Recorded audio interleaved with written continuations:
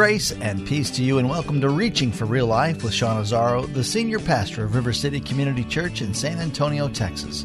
Now, this is a church that exists to help people just like you find the real life you were created for, and then find it to the full. That's exactly what Jesus promised in John 10:10. And we continue in this new series from Pastor Sean called Rethinking Impossible. So do you have a faith to move mountains? Jesus challenged his followers to believe for the impossible. So what are the qualities of mountain-moving faith? And how far away are we from doing what we might consider impossible? The message today is called Mountain-Moving Faith. Put a marker in Matthew chapter 17. It's time for Reaching for Real Life. Mike told you we're going to continue this series that we started on Easter called Rethinking Impossible. And we looked at this idea of impossible through the lens of resurrection. And I told you that I had kind of a weird, tenuous relationship with impossible because, I don't like it. But yet we all come into those times when it's something that's bigger than us. And for us, it is impossible. But the whole point is that for our God, it's not. That's the thing. Nothing is impossible for him. We talked about how those first followers of Jesus, after the resurrection, how it was so mind-bending about Jesus. They saw him as he really was, and they saw him in a totally different light. But then even in other areas of life, what does it mean that death isn't final? How does that blow your mind and change the reality of how I'm going to live my life now when I'm seeing the world through the lens of a resurrected Savior? That changes things, doesn't it? And as we saw, remember John told us, he said, I've written these things down so that you might believe, and in believing you might have life. And our main point was God did the impossible so that we would believe. And that's a big word, believe. It's closely connected to the word faith. And this faith of ours is something we want to just stop and take a look at. I think it's a word that we've kind of twisted and messed around. It's been watered down. It's used in different contexts. It's used some ways okay, some ways not okay. I just think we need to recapture and understand what we're talking about. That's one of the things we want to look at. This is really a series about faith. I grew up, as many of you guys know, in a tradition that, faith was a big part. I grew up Pentecostal churches, and it was a big part of what we're about. I saw some great things through faith. I saw God really work through people. I saw people take steps of faith and God do miraculous, powerful things because of steps of obedience and honoring what God's word says. And then I also saw some stuff that was just flat out goofy. It's just true. When you see some guy, and I'm sorry, when you see some evangelist strutting around arrogantly, waving his jacket at the crowd, and the crowd swooning, okay, dude, that's not faith, that's fake. I'm sorry. And you're like, aren't you judging it? No, I'm not. And I don't know that those are, I'm not saying those are all bad people. I'm not saying that at all. I'm just saying you have picked up some habits and some stuff that really don't have much to do with God honoring, Jesus following faith. Some guy up there going, look how great I am, wave my hand, look at the power of God in me. There's nothing biblical about that. And I just think people get caught up in stuff. They pick up bad habits. It's not that they're necessarily trying to undermine real faith. It just kind of happens. I remember a number of years ago, when I was kind of doing worship leading full time and music, I went and led worship at a camp out in Southern California.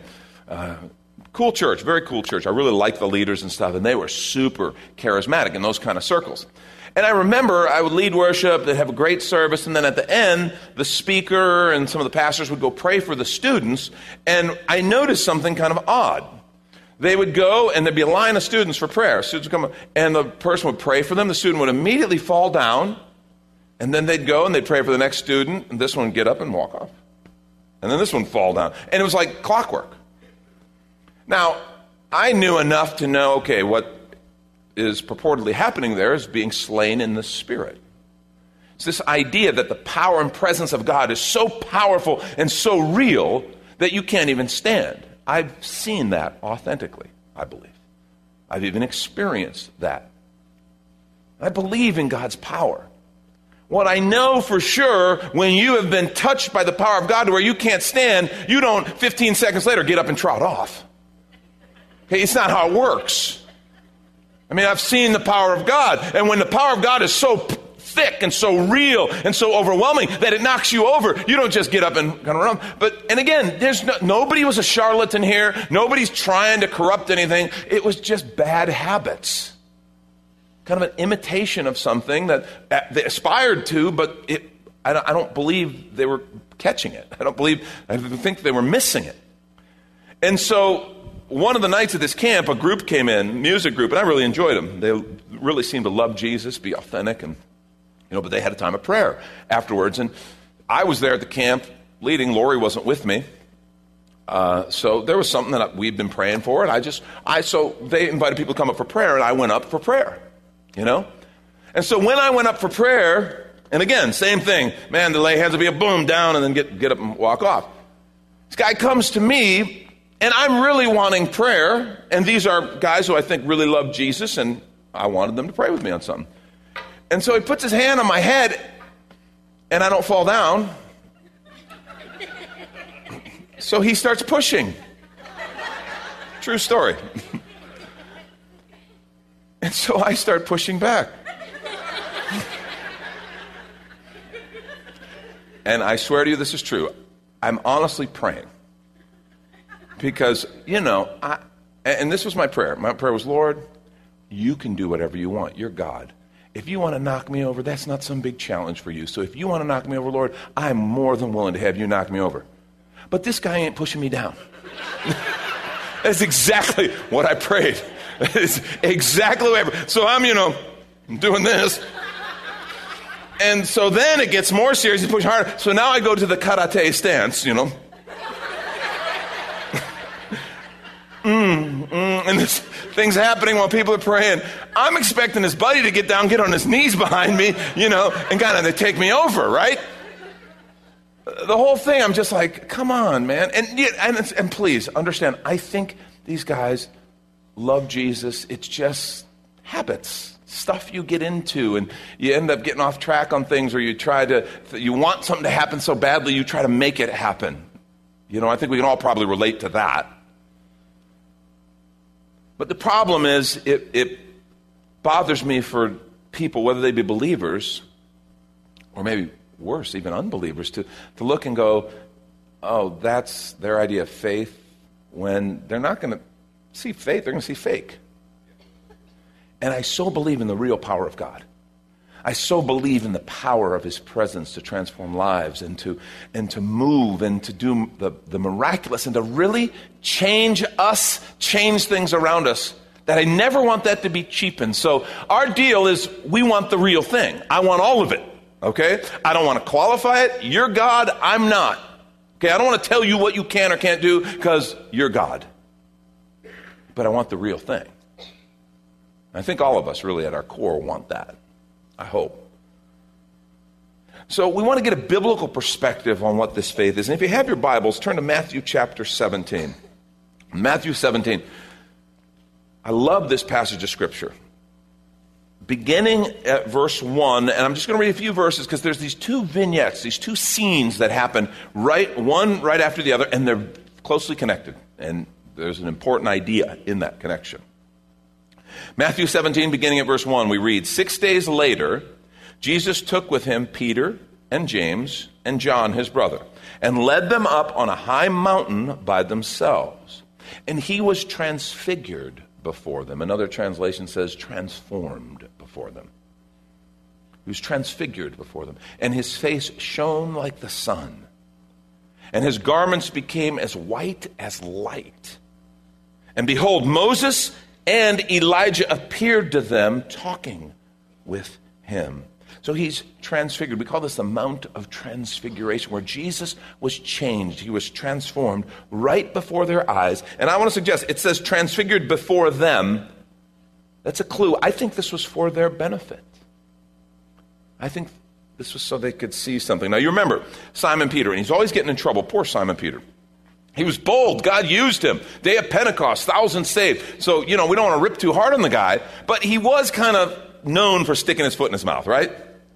How'd you like this? He's up Mount of Transfiguration. Jesus, who now is appearing very different. Jesus, who when they walked with him normally, he was a normal guy. In fact, Isaiah the prophet says there was nothing noteworthy about him. He was just a regular guy as far as his looks. They had seen some miracles, but even those were glimpses. Now they are seeing him totally different. Because remember, Jesus laid down some of the privileges of his deity. He didn't lay down his deity, but he laid down some of the privileges of his deity when he took flesh and he became one of us. So they now see him different. They see Elijah and Moses. Moses representing the law, Elijah representing the prophets. And Peter pipes up in that moment and says, Lord, it's good that we're here. We should build a tabernacle, one for you, one for Moses, one for Elijah. And it's like God the Father actually interrupts Peter. Don't you hate it when God does that? Have you ever had that happen? You're going down and something, oh, that's such a great idea, and God interrupts you. The passage literally says that Jesus never responds. Nobody responds what Peter says. The next thing is God the Father saying, this is my beloved Son in whom I'm well pleased. Listen to him. And God was gracious enough not to say, Peter. But he did say, listen to him. And that's just good advice. And so he speaks. And then Moses and Elijah depart. Jesus returns to his normal appearance. And they get ready to leave the mountain. He says, don't tell anyone about this until I've risen from the dead. And we've seen that they don't even understand the whole concept of what's happening there. They're not tracking with him. But don't tell anyone until I've risen from the dead. They would figure out eventually what that meant. This was for their eyes. And it's like a curtain was pulled back. And they were able to see Jesus as he really was. They were able to see its connection to the law through Moses and the prophets, through Elijah. And they saw the glory of the Lord displayed right before their eyes. And I want to suggest, as that curtain was pulled back and all of a sudden they saw Jesus as he was in his glory, their vision changed. They had a different vision of what they were a part of, a different vision of what we are a part of. They saw it, they saw the glory, they saw the power, and it changed them. And they would one day, they would honor his word and wait till after his resurrection, but then they would tell us and they would write about this. For us to have a different vision. And that's the question for this morning. What's our vision of what we're a part of? How do we see this faith of ours? I think the culture impresses so much kind of stuff and burden on us that our faith, what we really kind of walk out and live, can become a weird hybrid of Christianity, American political thought, capitalism, and it can all just get warped into this weird kind of thing that we call our faith. And what we need is to have the curtain pulled back and go, yeah, you know what? That's what we're talking about. The glory of the Lord, the power of Jesus manifest among us. It changes us. And this is when we take a quick minute to remind you, you're listening to Reaching for Real Life with Pastor Sean Azzaro, a listener-supported ministry of River City Community Church, in this series called Rethinking Impossible, as found on the sermons page at reallife.org. And while you're there, if you've been blessed by this teaching, your financial gift helps this radio ministry continue to help others just like you. Just find the Give tab at reallife.org. And if you're looking for a new church home, here's your invitation from Pastor Sean. River City Community Church is a church for real life. Real life is what we were created for and what we're all about. In fact, our mission is more people living real life by passionately following Jesus. Hi, I'm Pastor Sean Azzaro, and we believe we were made to have a life full of meaning and purpose that can only be found in relationship with our Creator. That's what real life is. It's not just a church thing. It's a way of living that powerfully impacts every area of our lives.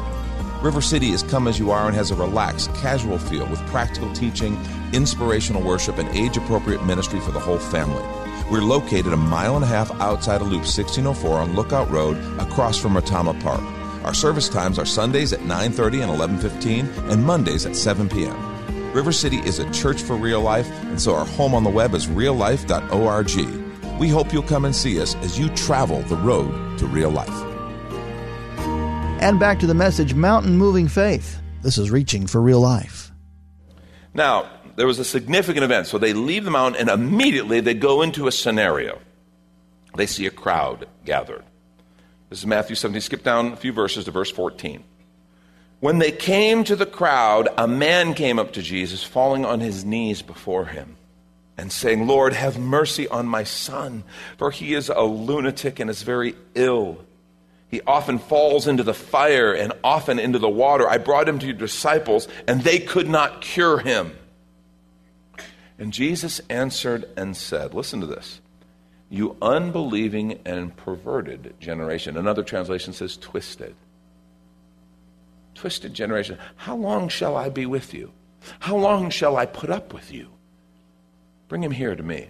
Now, you're like, wow, that's kind of harsh, Jesus. I mean, really, that seems pretty harsh to me. You have to understand, Mark gives us a few details that Matthew did not give us. He tells us that what Jesus came into was the scribes, these religious leaders, arguing with the disciples.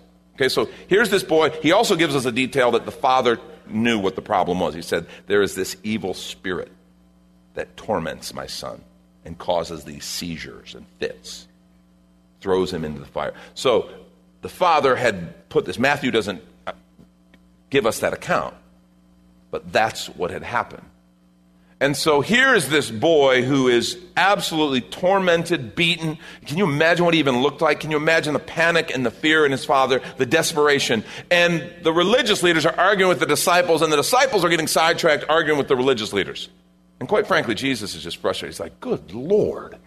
Or maybe he just said, good me, I don't know. I don't know what Jesus says in that moment. What I say is good Lord, But you have to understand, he's frustrated. There is a holy and a righteous frustration. And I wonder how often God kind of feels that towards us. As we get sidetracked and get into these stupid squabbles over stuff that's meaningless, while there are real people who God loves and gave his life for. And they're struggling, they're dying, they're desperate all around us. And so he's frustrated.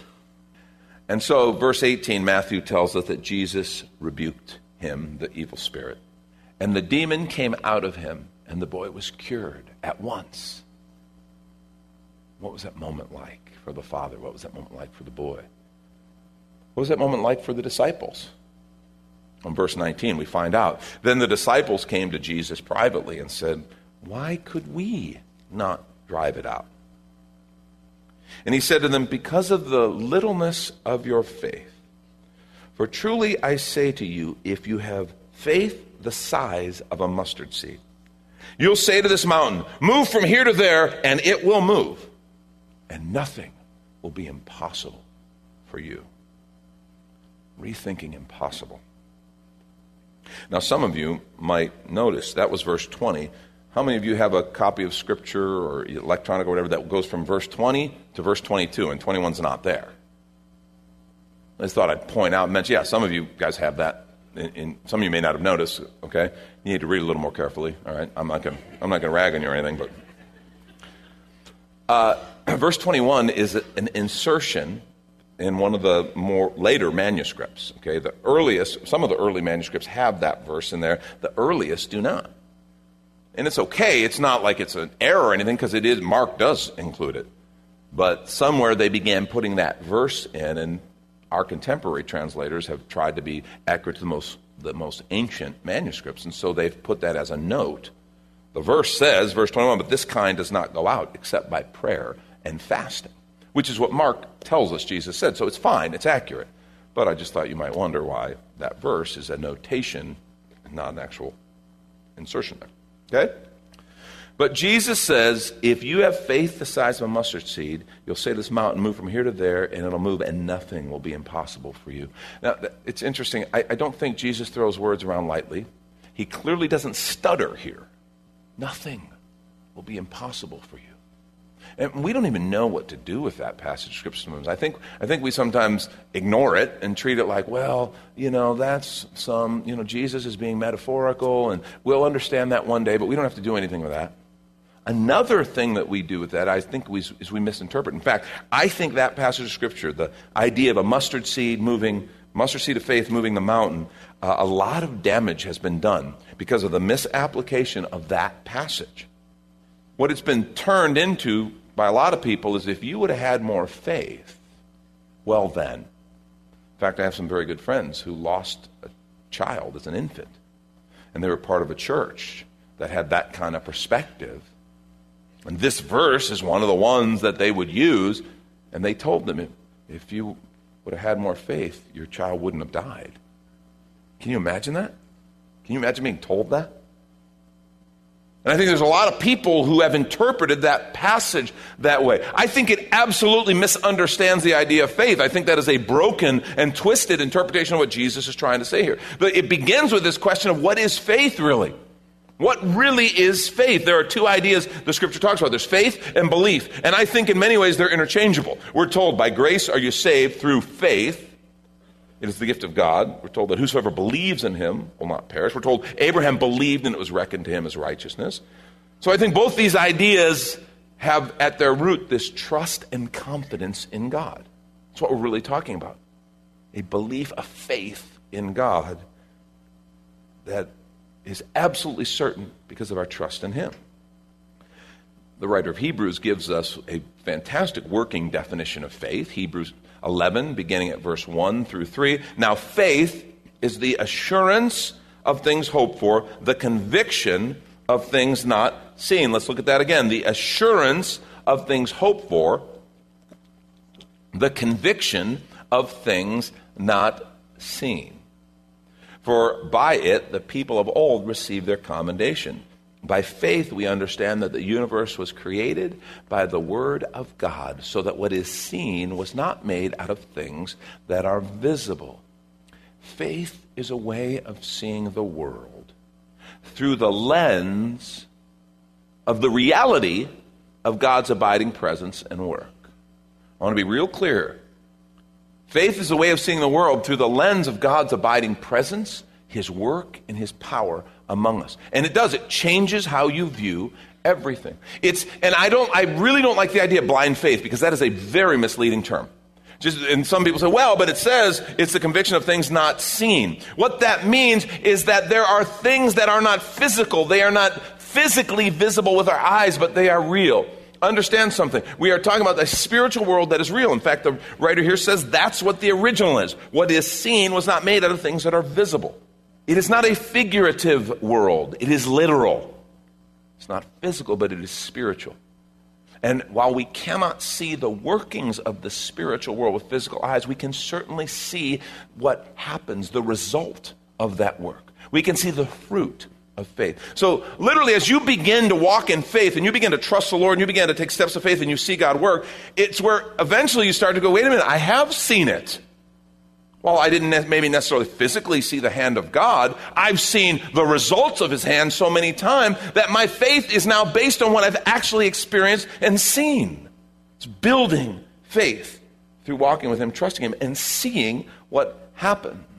Faith is powerful. It is transformative. It is the atmosphere of the kingdom of God.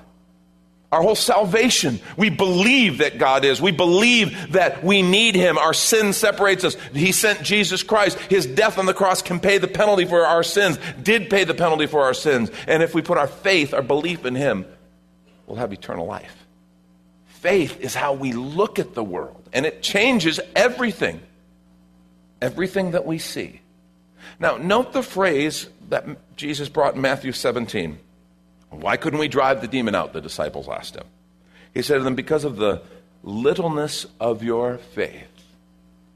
The translation I used here is the New American Standard. When I studied the scripture, I used three translations predominantly. I used the English Standard Version, very good, strong translation, the NIV, New International Version, and I used the New American Standard, which is pretty much it is, in my opinion, one of the most scholarly. It is a very literal, kind of textual translation from the original languages. So it's very helpful in study.